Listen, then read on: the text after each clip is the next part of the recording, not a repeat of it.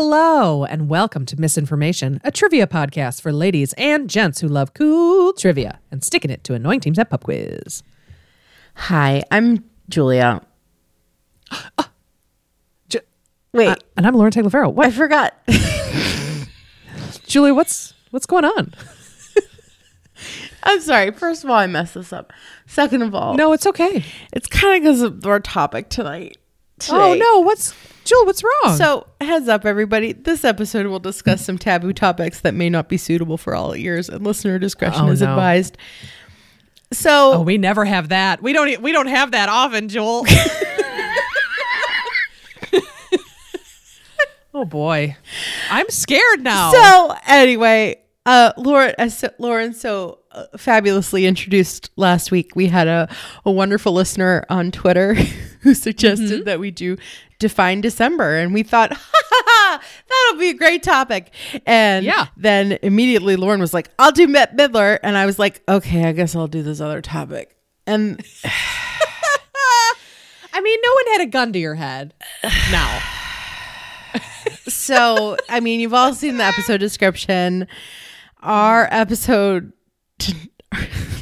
this episode is called An Exercise in Poor Taste, the Abject Art of John Waters. Good morning, Baltimore. Every day's like an open door. Every night is a fantasy. Oh boy. So I am going to probably get increasingly uncomfortable as this episode goes along.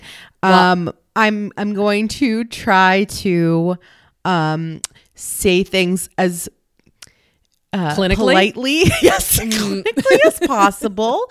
Okay.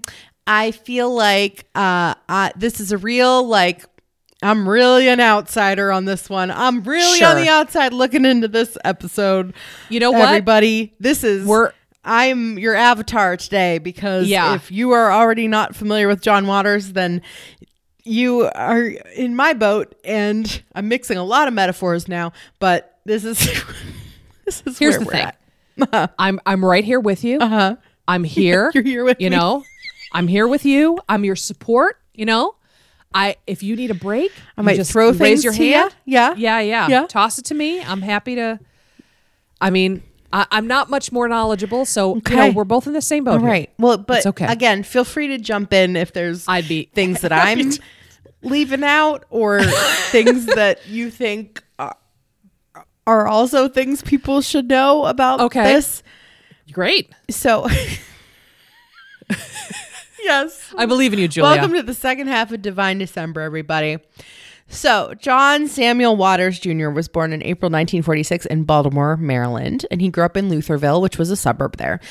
He got very interested in puppets around age 7, and he would actually put on very in-demand, violent, and gory puppet shows for birthday parties, and people loved it. Wow. One of his favorite childhood games was called Car Accident. It involved crashing his toy cars together and making up very gruesome, detailed stories about the people trapped inside his vehicles. Oh my God. And to satiate her son's appetite for the macabre, his mother would often take John to the junkyard to look at the smashed cars there. That's a great, Saturday afternoon activity. Julia, I was not expecting this to hit so hard, so quick. Early.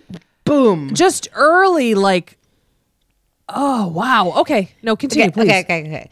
And in his youth, John Waters would use a pair of binoculars to watch B movies and X-rated movies at his local drive-in. So, here's we go.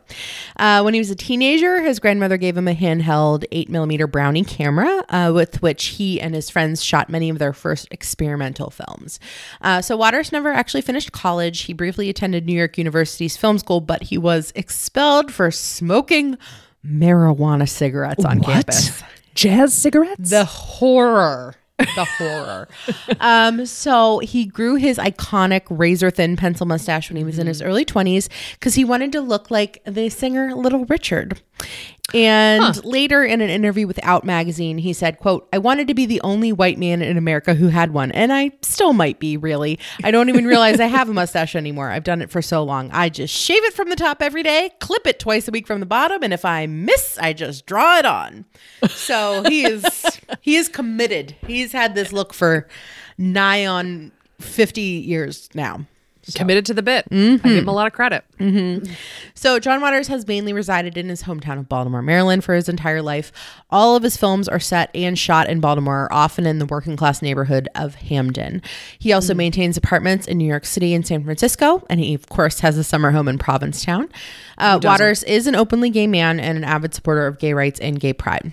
His favorite movie is the 1939 classic The Wizard of Oz, a film that has inspired him since he saw it at a young age, because he views the ending as tragic, with Dorothy having to return to the drab and dreary Kansas and leaving the world of colorful characters and fantastical magic in Oz. That is a surprise. I was not expecting a movie that's so like childlike and innocent and sweet and mainstream to be his favorite. Yeah, he is he's an avid film goer. He's a big book collector too. And so he has consumed a lot of literature and media and everything over the years. So he is, I can tell he's kind of like a playful, eccentric, kooky character. Yeah. In real life. But there's, Ken. Oh, I'm sure there's much to come in this episode, folks. So here's my kind of disclaimer portion about this. And this is how I'm kind of viewing his oeuvre through this lens. So the Tate in London describes abject art as art which explores themes that transgress or threaten our sense of cleanliness and propriety, particularly referencing the body and bodily functions. So the abject is a complex psychological, philosophical, and linguistic concept that was developed by Julia Kristeva in her 1980 book, Powers of Horror. So in practice, the abject covers all bodily functions or aspects of the body that are deemed impure or inappropriate for public display or discussion. The abject has a strong feminist context in that female bodily functions in particular are abjected by a patriarchal social order. In the 1980s and 90s, many artists became aware of this theory and reflected it in their work. In 1993, the Whitney Museum in New York staged an exhibition called Abject Art, Repulsion, and Desire in American Art, which gave the term a wider currency.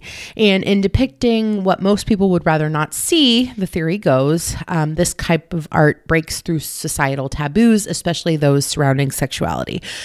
So Cindy Sherman is seen as a key contributor to the abject in art, as well as many others, including Louise Bourgeois, who Lauren covered in her excellent episode 102, Don't Be So Bourgeois. So if I'm approaching John Waters's filmography through the lens of that it is abject art. Yes, and I think that is the right way to go. It's the right way to go. I would argue maybe, because I was recently talking about ugliness and beauty. If you want to watch my talk about it, it's on our Twitter. But this concept of the sublime, right? So the sublime is the appreciation of beauty through the lens of horror. So it's this concept of like appreciating beauty through like a storm or something that could destroy you, like the ocean or something like that, where you're afraid and you're terrified, but you're seeing it as like this awesome, beautiful thing. So I would say that abject art is like the appreciation of disgust through horror, I guess, is like a little bit of that.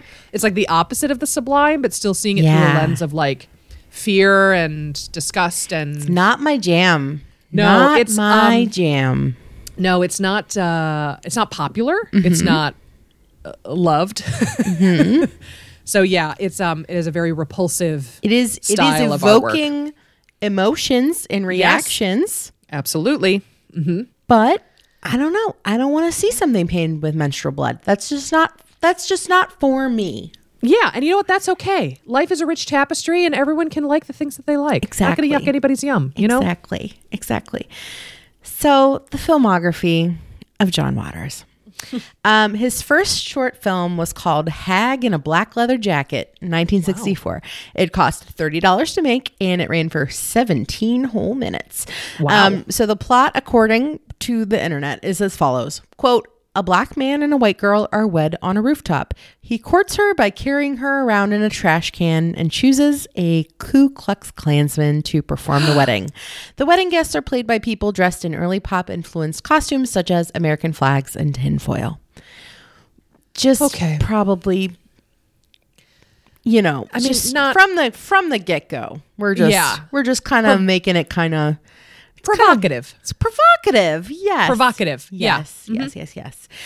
So he did some other short films next. Roman Candles in 1966, Eat Your Makeup in 1968, and The Diane Linkletter Story in 1970. These are occasionally screened as part of various John Waters' touring art exhibitions. His first feature-length film was called Mondo Trasho in 1960. That had no dialogue, actually. And his second feature-length film was called Multiple Maniacs in 1970, and that was actually his first talkie movie. So with Mondo Trasho, he and his friends were arrested and charged with conspiracy to commit indecent exposure while filming it, because there was a scene with a naked hitchhiker in a convertible, but they were on the Johns Hopkins University campus, and they didn't have permission to film a naked man there. So yeah, Mondo Trasho just right from the get-go starts with some provocative storylines, kind of some characters that you wouldn't ever see coming out of Hollywood films. So Sure, yeah.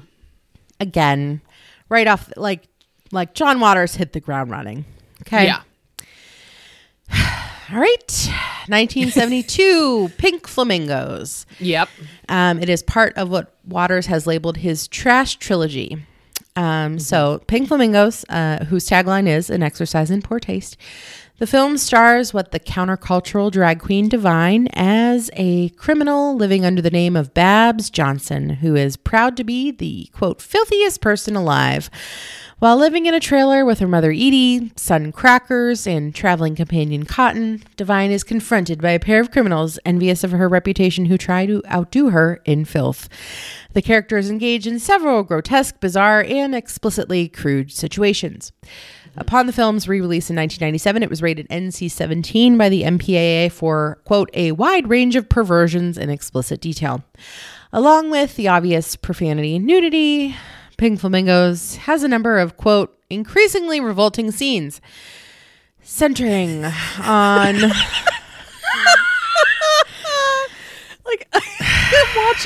I'm watching Julia physically and mentally just melt in reading this. Yep. Let me get through the sentence. No, please continue. I'm Centering sorry. on voyeurism, exhibitionism, sodomy, masturbation, rape, incest, murder, cannibalism, castration, and finally coprophagia. Yeah. I just don't know why anybody watch that. Yeah. I mean, again, it's shock value, right? Like it's created to shock. It's created to elicit a reaction. It's provocative, right? It's 100% John Waters. Like that has been, I mean, you can't knock him for being very consistent on what his whole Cutting edge steez is. Yep. Exactly. And in this day and age, it's almost quaint. Like it's, I mean, I am a bad queer history aficionado in that I don't think I've seen a single John Waters film and have not really any desire to. But yeah, it's tough. It's tough stuff. There's a lot that happens in all these, but Yeah. I'm gonna do a little detour. Okay. So as you know, we got here. It's Divine December. I got to talk about the infamous drag queen Divine. So Of course. it's the stage name of Harris Glenn Milstead. Milstead was born to a conservative middle class family in Baltimore, and he became interested in drag while working as a women's hairdresser. By the 1960s, he'd embraced the Baltimore countercultural scene, and he befriended John Waters, who gave him the name Divine and the tagline of the most beautiful woman in the world, almost. So Divine has been described by People magazine as the drag queen of the century. And Divine has remained a cult figure, particularly within the LGBT community, and has provided the inspiration for fictional characters, artworks, and songs. Divine had a very signature pointed eyebrow look with a shaved back hairline and very cutting edge clothing choices. As a drag queen, maybe you could describe Divine a little more in detail. Like, are there other particular things that he was known for? Yeah, so Divine was a brash, loud, mouthed drag queen. Very large, built. Very big, yeah. Bigly bigger built. queen. And broad shouldered and very like tall and, brassy. and had these very sharp, pointed, like over the top, up to like mid forehead eyebrows, and kind of like an intense look, like almost angry look, with big pointed lipstick, and again, I didn't know that he shaved his hair back, but the wigs would start farther back to create like more face. So there was just like this huge drag face. Yes. So it was just like a lot of look. I mean, drag queen's already like, it's an exaggeration of all lot. features, right? Yeah. But Divine was like a lot. So do you think like even in the like the 60s, would that have been like a typical drag look? No, I don't think so. Like drag in the 60s and 70s was still very like pageanty, like pretty, like trying to, I mean, don't get me wrong. Like there was still like underground and gender fuck and all of that stuff. But like a lot of drag queens were looking to look feminine, look like women, and, you know, have a painted face and like wear beautiful women's clothing and, you know, tuck and all of that stuff. So yeah, Divine was a unique and very distinctive look for a drag queen. Absolutely.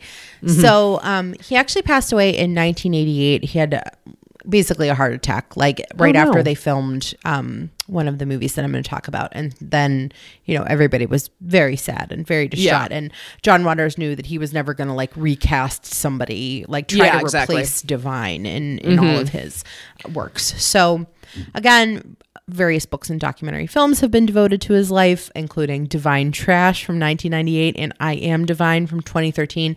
And yes, the Disney villain Ursula from The Little Mermaid in 1989 was inspired by Divine. And like people have gone on to say that like Divine would have loved it. Divine would have loved to play this character, and that, you know, he would have been honored by this. So yeah.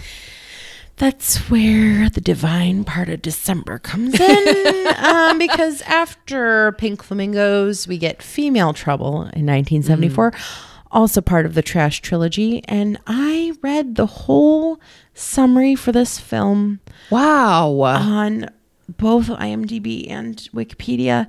And I'm just going to tell you that of Female Trouble, this is a film in which Divine plays both a delinquent high schooler named Don Davenport and a man named Earl, with whom she fucks on a mattress at the dump.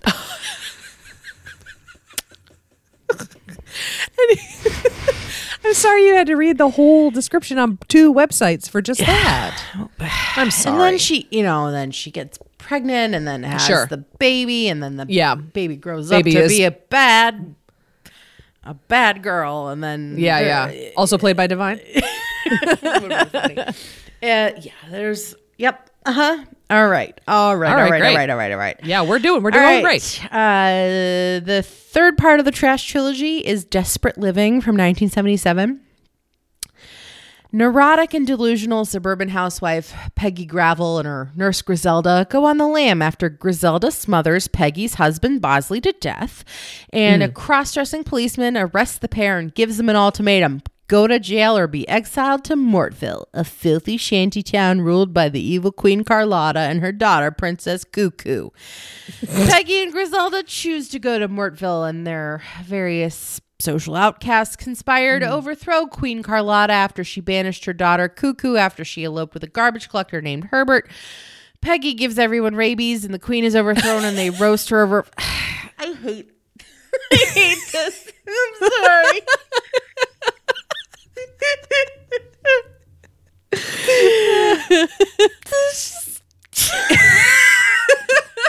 So okay, just so like what some regular stuff happens in this movie, right? Like, you know how the oh boy, this is probably the most challenging episode I think you've had. Yeah. Maybe I really should have probably taken the John Waters up. I wrote about Joseph Stalin murdering people you for did. like 40 pages. And I this is know. part of that for me. How is it that our December episodes are so hard for you? What a year. All right. Yeah. No, it's okay. So what I'm getting from a lot of these storylines is that they seem very campy, B-movie, like fantasy, silliness, like very purposefully tasteless. over the top and tasteless. Yes. Exactly. Yeah. Yes. So this is all like ties into not only like the visuals but also the storylines, and like it's supposed to be funny, it's supposed to be disgusting, it's supposed to be strange, it's supposed to make you wonder what the hell's going on. Just like super regular stuff happens at these movies. Yeah, super regular stuff happens in these movies. It's why they're cult classics. Like, that's the thing about cult classics is that, you know, they're so weird that it like tickles something in some people's brains and they're like, I just love it because it's so bad or it's so weird or it's so gross or whatever, you know? Yeah, I guess when I think of cult classic, like my mind just immediately goes to Rocky Horror Picture Show. Yeah. And, you know, this, I can kind of see some of this happening in the same vein, but obviously to a much more extreme extent. Degree for sure. Yes. So in 1981, John Waters puts out Polyester. So this movie kind of satirizes like the melodramatic genre of like female pictures, you know? Oh, so, sure. Mm-hmm. In Polyester, early 80s housewife Francine Fishpaw watches her upper middle class family's life crumble in their suburban Baltimore home. Her husband, Elmer, is a polyester clad lout who owns an adult movie theater. She has terrible children, Lulu, her spoiled, promiscuous daughter, and Dexter, her delinquent, glue-sniffing son who derives sexual pleasure from stomping on strange women's feet. So there's a lot of John Waters style storyline drama happening here. But of course, there's a happy ending at the end. So that's nice, at least. Good. That's good. One thing that is cool about Polyester, I'll say, so it featured a gimmick called odorama. So viewers could smell what they saw on screen using scratch and sniff cards. So that's cool. Waters came up with this inspired by the work of William Castle in the 1960 film Scent of Mystery, which featured a device called Smell-O-Vision. So for odorama, there were special cards with spots numbered 1 through 10 that were distributed to audience members before the show, you know, like you would nowadays with like 3D glasses at the movie theater. So when a number would flash on the screen, viewers were supposed to scratch and sniff the appropriate spot. Okay. But this is a John Waters movie. Yeah, of course. So for this film, smells included. You got this. Roses, flatulence, model airplane glue, pizza, gasoline, skunk, natural gas, new car smell, dirty shoes, and air freshener. Got through it. You did a great job. You did a good job. So Polyester was actually the first Waters film to kind of skirt the mainstream. It even got an R rating. His previous films were all unrated or rated X, which is the equivalent of the present day NC-17. And it turns out this film was set in a middle-class suburb of Baltimore instead of its slums and bohemian neighborhoods, which were the settings of his earlier films. So who knows if that had something to do with it too. Okay. All right. Ready? 1988 is Hairspray. Oh, which is the mildest rating a John Waters film had ever received. It got a PG. And this one was not a musical.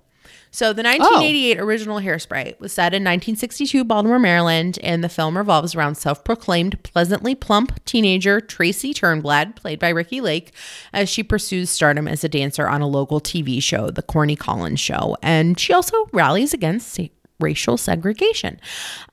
So Tracy's arch nemesis was Amber Von Tussle, and in that film, she's played by Colleen Fitzpatrick.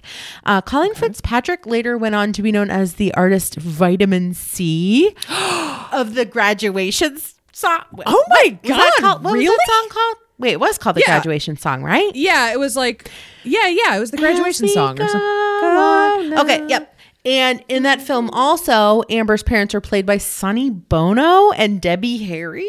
So like he's getting like real big names coming up in his movies. So of course Divine was in this film. Divine played Tracy Turnblad's mother. And John Waters wrote that his all-time favorite review of Hairspray was David Edelstein's in Rolling Stone. He said, quote, "This is a family movie that both the Bradys and the Mansons could adore." So this was Divine's final film released during his lifetime. He died 3 weeks later after its release. Oh, wow. And of course, this was later adapted as a Broadway musical and then remade as a musical film in 2007. Yeah, with, oh God, what's his name? As Tracy Turnblad's mom. Oh, yeah. They had John Travolta. John Travolta. Yikes. I mean, I know that the that character is always supposed to be like a drag queen or a cross-dressing person or whatever. But like, he looked like it was. Well, they put him in like also a fat suit, but like very like yeah, like put him in a ton of like makeup and was supposed to like. I don't know. I think it's not supposed to be like transformational. Like you're not supposed to say like, is that a woman? You know, like that's not John Travolta, is it? Like that's part of the conceit of the show. I don't know. Right. Whatever. Right. So after Hairspray, I'm feeling better now. After Hairspray, he does Crybaby in 1990. So that starred Johnny Depp as 1950s teen rebel Crybaby Wade Walker. And it had a very large ensemble cast that also had like a lot of popular people in it, including Patty Hearst. So Crybaby centers on a group of delinquents who refer to themselves as drapes and their interaction with the rest of the town and its other subculture as the squares in 1950s Baltimore, Maryland. So a drape was the Baltimore colloquial term for a greaser. Oh, okay. From the 1950s. That makes sense. So Crybaby Walker's a drape and Allison's a square, but they create upheaval and turmoil in their little town by breaking the subculture taboos and falling in love. And again, a lot of other weird stuff happens. But the film shows what the young couple has to overcome to be together and how their actions affect the rest of the town. And this was also the second of his films to be adapted for the stage as a musical comedy. I had no idea that it became a musical. That was also like, I would argue, like peak Johnny Depp hotness. Like he was 1990, like baby faced, high cheekbones. Like that was hot Johnny Depp. Right. And as you can see, like we're getting like real, I don't want to say real, but like mainstream. Yeah, exactly. Yeah. So in 1994 is Serial Mom.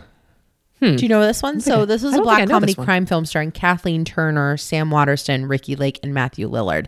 So in this movie, Beverly Sutphin appears to be an unassuming upper middle class housewife living with her dentist husband, Eugene, and their teenage children, Misty and Chip, in the suburbs of Baltimore. However, she is secretly a serial killer, murdering those who she perceives to slight her and her family or fail to live up to her moral standards. So like the movie poster for this is like Kathleen Turner with like, I feel like she has like a butcher knife or something like that, like right in the front, or a pair of scissors or something, because she so she just you know, oh, you beeped your horn at her in the school pickup line, now you're dead.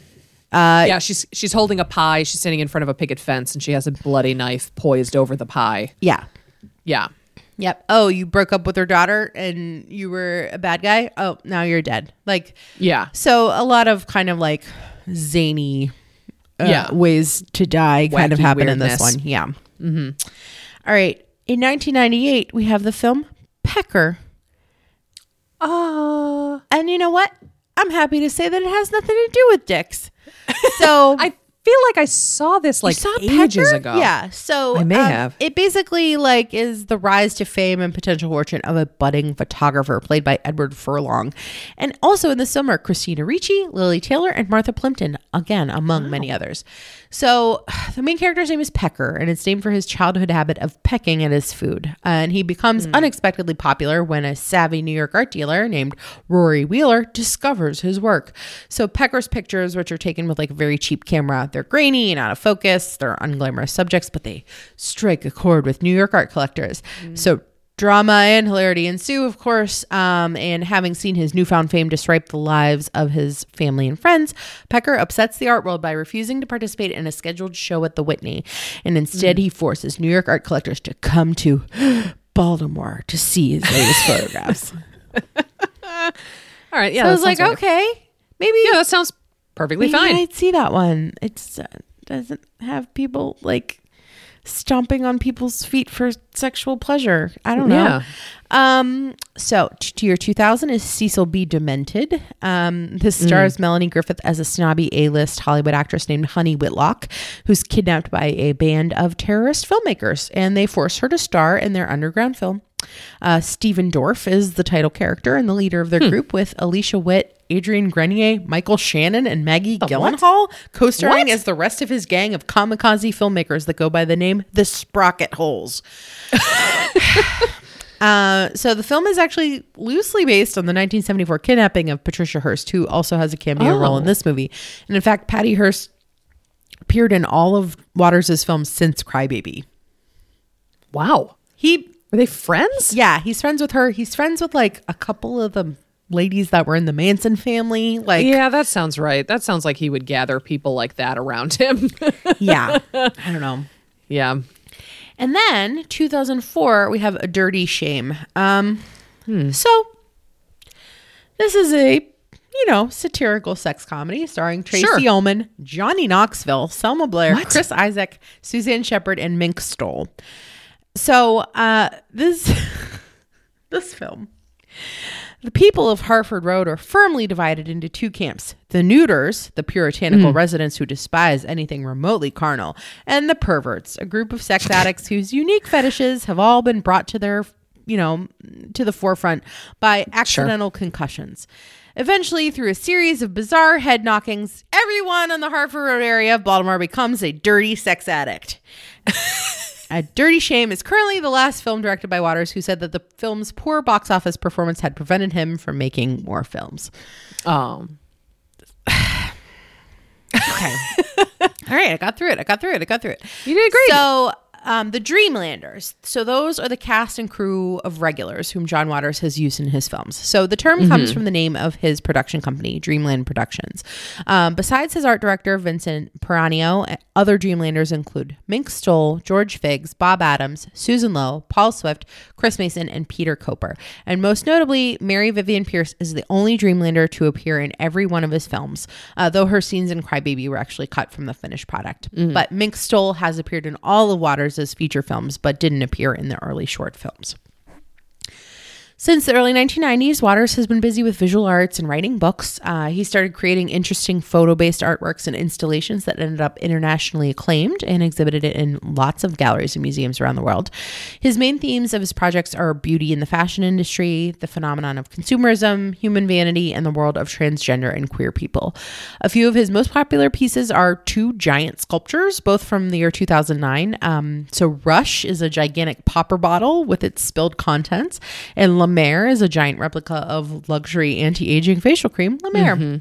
In 2020, Waters pledged to donate his personal art collection of 372 works by artists including Andy Warhol, Nan Goldin, and photographer Diane Arbus to the Baltimore Museum of Art upon his death. Wow. The gift comes with two conditions, though. The art cannot be sold, and 2 bathrooms in the museum must be named after him. That's pretty good. Yep. If I got that, if I got those conditions, I'd say, where do we sign? Thank you, sir. Exactly. In 2012, John Waters hitchhiked from Baltimore to San Francisco, chronicling his adventures in a book titled Carsick, picked up on the road by myriad characters, including a film financing drug dealer, a demolition derby driver, an 81-year-old farmer, and an indie rock band. Waters carried a cardboard sign with the message, "I'm not psycho." And I think at one point on the trip, Patty Hearst joined him and was just Oh my God. So somebody was like picking up hitchhikers and like, they're like, is that John Waters? And Is that Patty Hearst? So That's a weird. so wackadoodle. Oh my gosh. So on another good note, John Waters loves Christmas.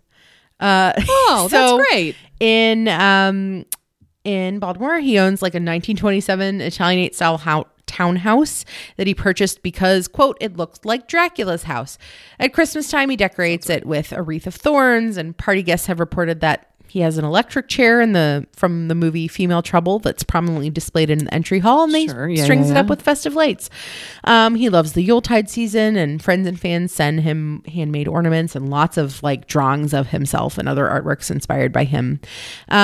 His collection of ornaments includes a birdhouse modeled after the Unabomber's boarded up cabin, a bedazzled antler, and a bust of John Travolta as Edna Turnblad. His musings on the holidays, high and low points, eventually inspired an annual traveling stand-up comedy show called A John Waters Christmas. This year, they canceled it in 2020, but in 2021, the subtitle was "It's a Yuletide Massacre." So here's the show description. from Okay. from when it appeared at the Berklee College of Music earlier this month. Quote, bad little boys and girls and everyone in between and beyond will be thrilled to take a sleigh ride of sleaze down the slopes of good taste and over the ski jump of religious beliefs to a snowdrift of candy cane anarchy. There will be no silent nights this year. The sanitization of Christmas cookies and the wiping down of presents must stop. It's time to celebrate. Touch your face. Breathe on your family. Sit in the middle seats on airplanes. Dance naked in retirement homes. It's fun. It's a John Waters Christmas and fa la la, you're not dead yet. The That's format of the amazing. show is 70 minutes of John Waters monologuing, followed by like 20 minutes of audience questions, which, as I'm sure you can imagine, Oh yeah, a riot. a real true thing. So he, Yeah. you know, this man he's probably a genius. I mean, let's face it, but he's I just would operating say at a so. level that a lot of us weren't prepared to No. learn about. And I give him a lot of credit for just he's got one thing. got and one he's thing. sticking with Yep. it. He's been sticking with it since day one. He's like, this works for me. This is the stuff I like. And you know what else I get from him? A true sense of that this is not an affect. Like, this is the way he really is. Like, this is the stuff he's legitimately interested in.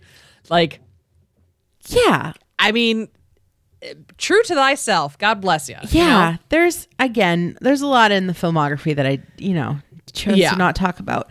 And That's fine. But I was trying to hit the points that would be maybe trivia related or something. But Well, you know what? You're that's doing the what it Lord's was. work, Joel. So finally to end this section, in 2015, John Waters delivered the commencement address at the prestigious Rhode Island School of Design, and he called himself the people's pervert, and he shared his life lessons. And he told the graduates, quote, contemporary art's job is to wreck what came before. Is there a better job description than that to aspire to? So That's pretty good. there you have it. John Waters and his abject art. You did such a good job. I'm so proud of you. I This left was out, so like, outside of your. It was really outside of my comfort zone, and It's okay. You did. I had You to did leave so out a good, lot of things. and that's okay. You know what? It's our podcast. Yeah. We never claim to be comprehensive. We just claim to be entertaining. That's We it. try. And we hope that you were entertained by Julia's palpable uncomfortableness through this entire episode. So Merry Christmas, Merry everybody. We hope you had a Christmas. great Christmas. Yep. Coming out of the box for that one. Yep. On a much different note, our quiz is called Good, Clean, Fun. This is a quiz on bubbles. Oh my God. I will say, here's the thing. Hold on. Without telling me at all, Steve just walked upstairs and just left a notepad and a real pen. A real pen. Yeah, at my desk. It was very funny because, okay, so Peek behind the curtain Steve here. and some of our friends will like text us as they're listening to the episode in real time. And it's funny because sometimes we will have recorded it a few weeks ago. Sometimes Sure. we are busy that day that it comes out and we come back to Did our not desk listen. and we have like 9 text messages and they're all just like, she was using the wrong pencil. That was definitely a fabric pencil. I can't believe she grabbed the other fabric pencil. It's just like, I was like, I have no idea. I have no frame of reference what this list of messages is about. So behind the curtain, I sit upstairs in our spare bedroom, sitting at Steve's grandmother's sewing table, sewing desk. And in scrounging around for a pencil, I opened a drawer that has not been opened in 30 years and grabbed a blue, like, fabric marking pencil that is probably 50 years old and tried to write with it. So that was. I should have grabbed the orange pencil. And here's the thing. This is also, we had dinner with my friend Marlene Hammond Whitmore. Shout out to Marlene Hammond Whitmore and her wonderful husband, Tom. They were like, oh, we listened to your episode. Oh my gosh, that was so funny.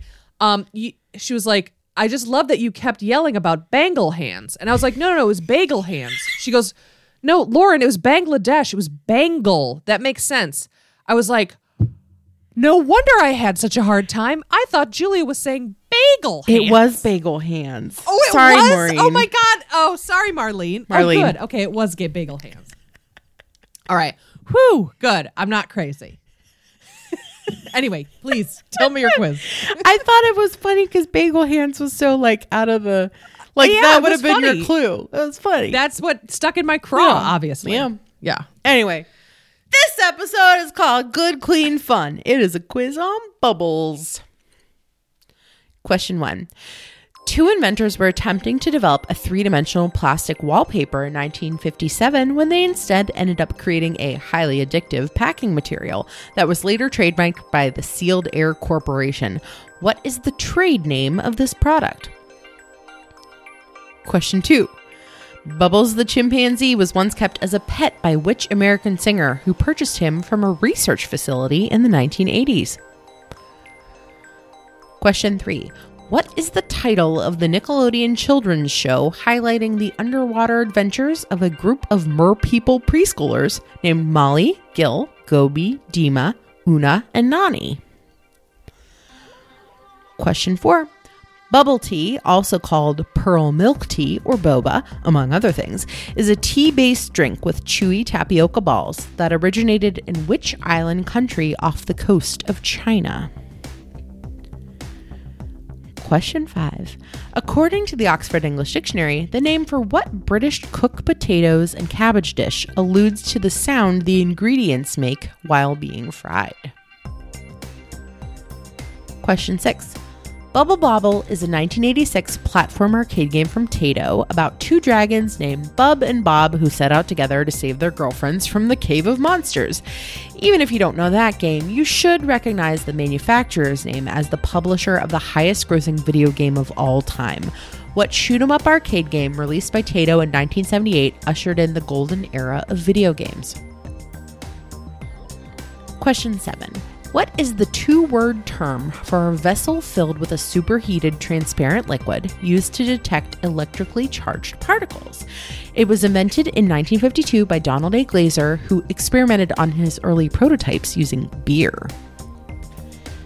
Question 8. A mixture of sugar, spice, and everything nice, the Powerpuff Girls are 3 kindergarten-aged girls with superpowers who live in Townsville. What signature color does Bubbles wear? Blue, green, or pink? Question 9. Sometimes professional sporting teams adopt popular songs as their anthems. For example, the St. Louis Blues NHL team is known for Laura Branigan's song Gloria. Over in the UK, West Ham United's anthem is a 1920s song called I'm Forever Blowing Bubbles, which fans have been singing for decades now.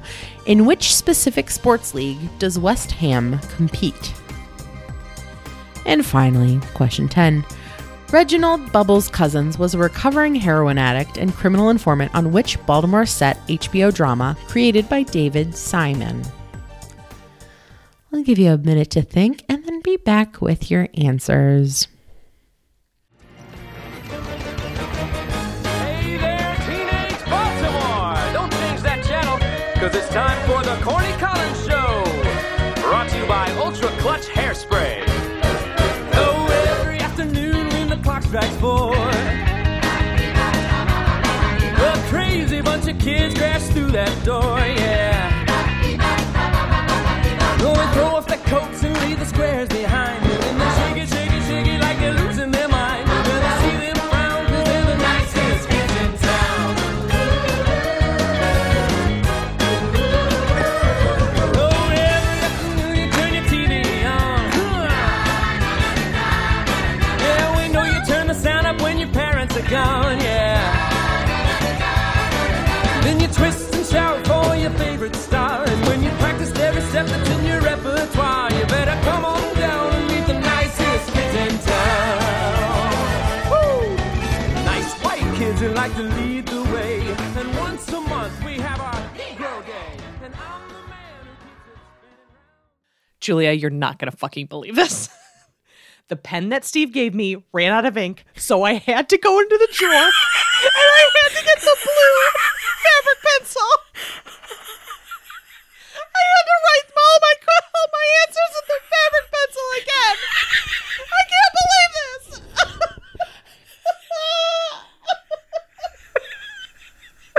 It's because the man I married doesn't put a cap on a pen. He has never put a cap on a pen his whole life. And this is the consequence. this goddamn fabric pencil.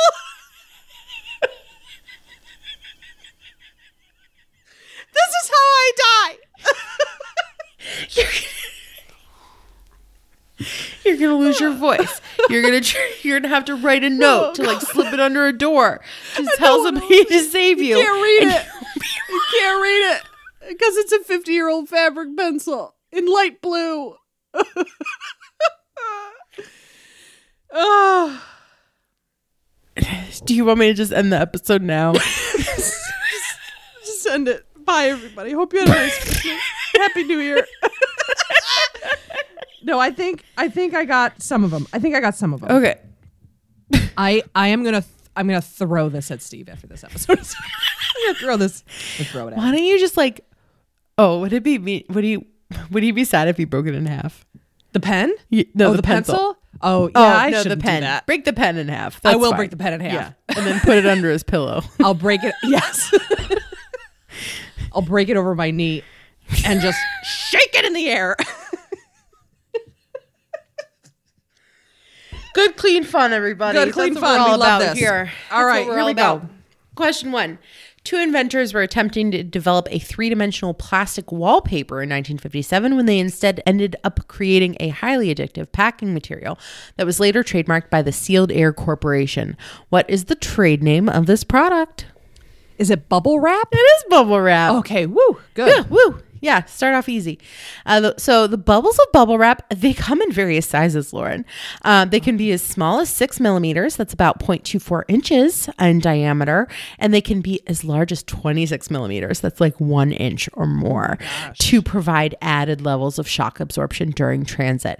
The most common bubble size is 1 centimeter, just so you know. Okay. And Bubble Wrap Appreciation Day is apparently celebrated on the last Monday of January. So everybody stockpile from all of your holiday presents because the last Monday in January is the day to just Pop 'em pop, all. pop, pop, pop, pop, pop. Just roll around on the floor on top of them. Also, by the way, coming from someone who's a collections person, is that when you wrap your items in bubble wrap, you wrap them with the bubble facing out, Ah, not yes. the bubble facing in, because it can create marks on your precious items. Just FYI. Yes. FYI. Question 2. Bubbles the chimpanzee was once kept as a pet by which American singer who purchased him from a research facility in the 1980s? This is very sad. It's Michael Jackson. It is Michael Jackson. So Bubbles was initially kept at the Jackson family home in Encino, Los Angeles, but was moved to Jackson's home at Neverland Ranch in 1988. There, he slept in a crib in Jackson's bedroom, used Jackson's toilet, and ate Jackson's candy in the Neverland movie theater. By 2003, though, Bubbles had matured into a large and aggressive adult chimpanzee, unsuitable as a pet, like many captive chimpanzees, and was actually sent to a California animal trainer. And Bubbles was later moved to the Center for Great Apes, which is a sanctuary in Florida, where he has lived since 2005. The media reported, so like the media loved to talk about Bubbles. Like this was another like, Michael Jackson's such a wacko jacko, Weirdo. crazy weirdo. They also reported that Bubbles would be the ring bearer at Elizabeth Taylor's October 1991 Neverland Ranch wedding to her seventh and last husband, construction worker Larry Fortensky. That report was untrue, but according to the New York Times was, quote, an idea that some newspapers found too delightful not to report. Yeah, understandable. Yes. Question 3. What is the title of the Nickelodeon children's show highlighting the underwater adventures of a group of merpeople preschoolers named Molly, Gil, Gobi, Dima, Una, and Nani?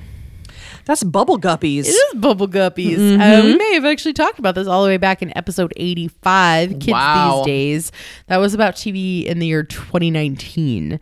So anyway, Gil, little mer boy Gil, he is a pet named Bubble Puppy. He's very cute. Bubble Puppy very shows cute. up in a lot of storylines.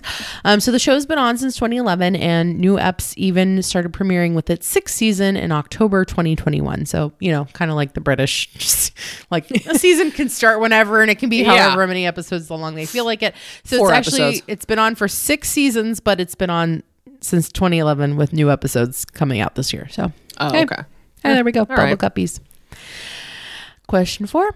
Bubble tea, also called pearl milk tea or boba, among other things, is a tea-based drink with chewy tapioca balls that originated in which island country off the coast of China?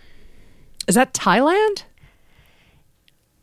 It is not Thailand. Shit. The answer is Taiwan. Ah, damn. Yes. So Taiwan, the country's main island, was formerly known as Formosa, which what it was named by Portuguese explorers. And Taiwan's political status has been contentious over the years. It is officially called the Republic of China, or ROC, and it participates in most international forums and organizations as Chinese Taipei. So you might see it listed as that too, but they tend to call themselves Taiwan. Yeah. Question 5. According to the Oxford English Dictionary, the name for what British cooked potatoes and cabbage dish alludes to the sound the ingredients make while being fried? That's bubble and squeak. It is bubble and squeak. And I didn't have any more flavor text to add to that. What else can you say about potatoes and cabbage? Other than it's probably real good with a pint. Oh, I bet. All right, question 6. Bubble Bobble is a 1986 platform arcade game from Taito about two dragons named Bub and Bob who set out together to save their girlfriends from the Cave of Monsters.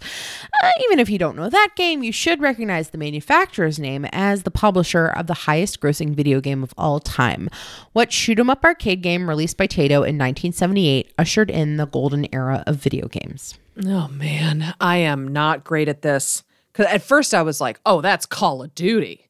But that's not true at all. Call of Duty is decidedly contemporary. Call of Duty didn't come out in 1978. No, it's a shoot-'em-up game in 1978. It's not Metroid, is it? Is that a game? That is a game. Yeah, you're naming Okay. games. That's good. Don't patronize me. Video You've definitely game museum played worker. this. You've played this game before. I have not played many video games. In fact, I can't name a single video game I've actually played. Have I played any video games? I don't think so. Definitely not when I was a kid. Engineer were Josh just- shrugging his shoulders. He doesn't know if you've ever played a video game. So what if I told you that you are shooting at alien spaceships?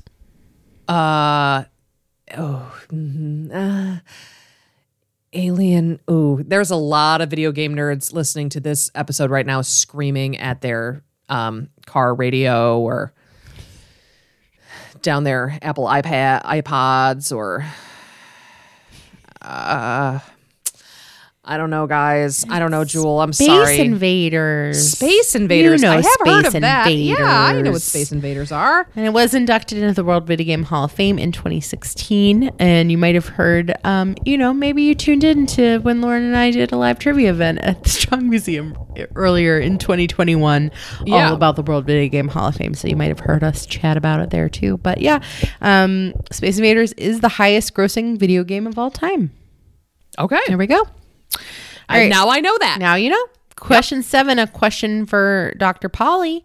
What is the 2-word term for a vessel filled with a superheated transparent liquid used to detect electrically charged particles? It was invented in 1952 by Donald A. Glaser, who experimented on his early prototypes using beer. Is this something that you'd see in like a 1950s B movie where like the scientist is like in his lab? I think so. Yeah. Yeah, where it's like bubble, bubble, bubble, and like there's like a twisty Well, it's glass pretty big. tube. It's a big thing usually. Is it? Yeah. Is it a Well, pick a 2-word term with the word where bubble in one it? of them might be I'm gonna say a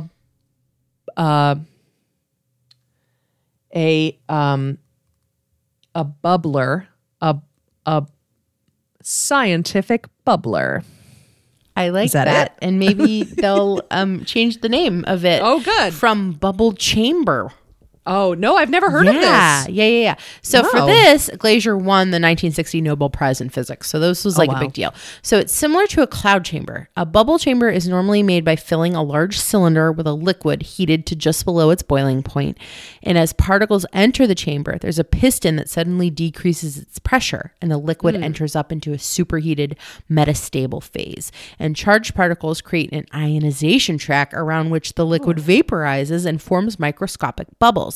So bubble density around a track is proportional to a particle's energy loss. So there was a really big, heavy liquid bubble chamber detector called Gargamel in operation at CERN, which is the Conseil Européen pour la Recherche Nucléaire, between 1970 and 1979. And so this Gargamel was designed to detect neutrinos and antineutrinos, which were produced with a beam from the proton synchrotron particle accelerator between 1970 and 1976. I was like, Wow. this is all very scientific. I was going going to say, you seem very comfortable speaking those words. much more comfortable than some of the things earlier. So yeah, a bubble chamber. Huh, They're maybe bubble not chamber. so much Now I know. in use anymore, but Gargamel was a really big one. Was a big guy. All right, cool. All right, question 8. It's pretty much multiple choice. A mixture of sugar, spice, and everything nice. The Powerpuff Girls are 3 kindergarten-aged girls with superpowers who live in Townsville. What signature color does Bubbles wear? Is it blue, green, or pink?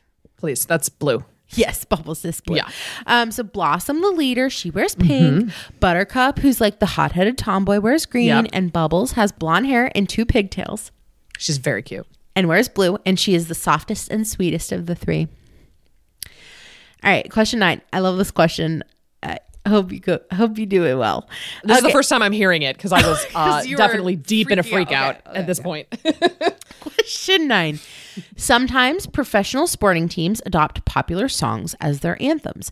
For example, the St. Louis Blues in the NHL, they're known for Laura Branigan's song Gloria. Over in the UK, West Ham United's anthem is a 1920s song called I'm Forever Blowing Bubbles, which fans have been singing for decades now. In which specific sports league does West Ham compete? A specific sports league where they sing I'm Forever Blowing Bubbles. Is this water polo? No? Oh. Is it the swimming? This song doesn't really have to do with it. Oh, it doesn't have but anything to do with it? But what does West Ham United do? What sports? What sports? I mean, are they? I would assume they play football. Okay, so what sports league would they maybe play in? Oh, I mean, the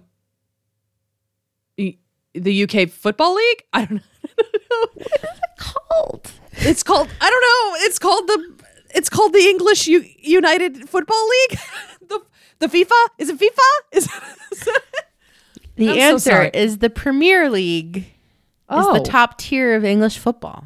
Oh, I didn't know. Well, they have various tiers. Like you get relegated. Like maybe you're in the Premier League one season and you play badly, and then Yeah. you get relegated from the Premier League to like a different league. So Sure, you can yeah. move up and down and up and down. But West Ham United is part of the Premier League. So when players come into the pitch and at other times of celebration, as the song I'm Forever Blowing Bubbles is being sung, about 60 bubble machines produce bubbles that rise high into the stadium. So the song was introduced to the club by former manager Charlie Painter in the late 1920s. So at the time there was like a Piers soap commercial that featured a curly-haired child from the John Everett Malaise painting called Bubbles. It was very well known at the time. And so this child apparently resembled a player of the team, Billy J. Bubbles Murray, from a local schoolboy team at Park School, where the headmaster was Cornelius Beale.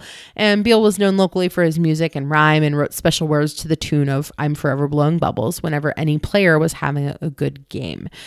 So West Ham has played at, they moved to London Stadium in 2016, but they played at the Bullen Ground from 1904 till 2016. So I think some other, tangentially related other anthems you should know. So the Liverpool Football Club, that's also in the Premier League in the UK, Lauren, is You'll Never Walk Alone. And they actually Okay. have it engraved on like the gates as you go in, as You'll Never Walk Alone. Manchester City, also in the Premier League, is Blue Moon for some reason. Okay. The Yankees is typically New York, New York. Yep. The Boston Red Sox has Sweet Caroline. Yep. For my fellow Yinzers, We Are Family by Sister Sledge is the Pittsburgh Pirates. And of course, Renegade by Styx is the Steelers. Yeah. So yeah, Which so it's fun to I know. learned in a quiz. Yeah. Just like everybody else. Should. Yeah. All right. And finally, question 10.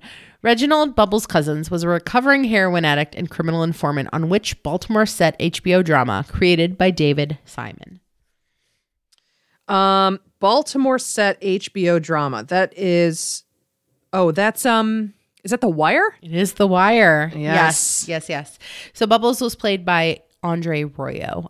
So The Wire ran from 2002 to 2008. There were like 60 episodes over 5 seasons.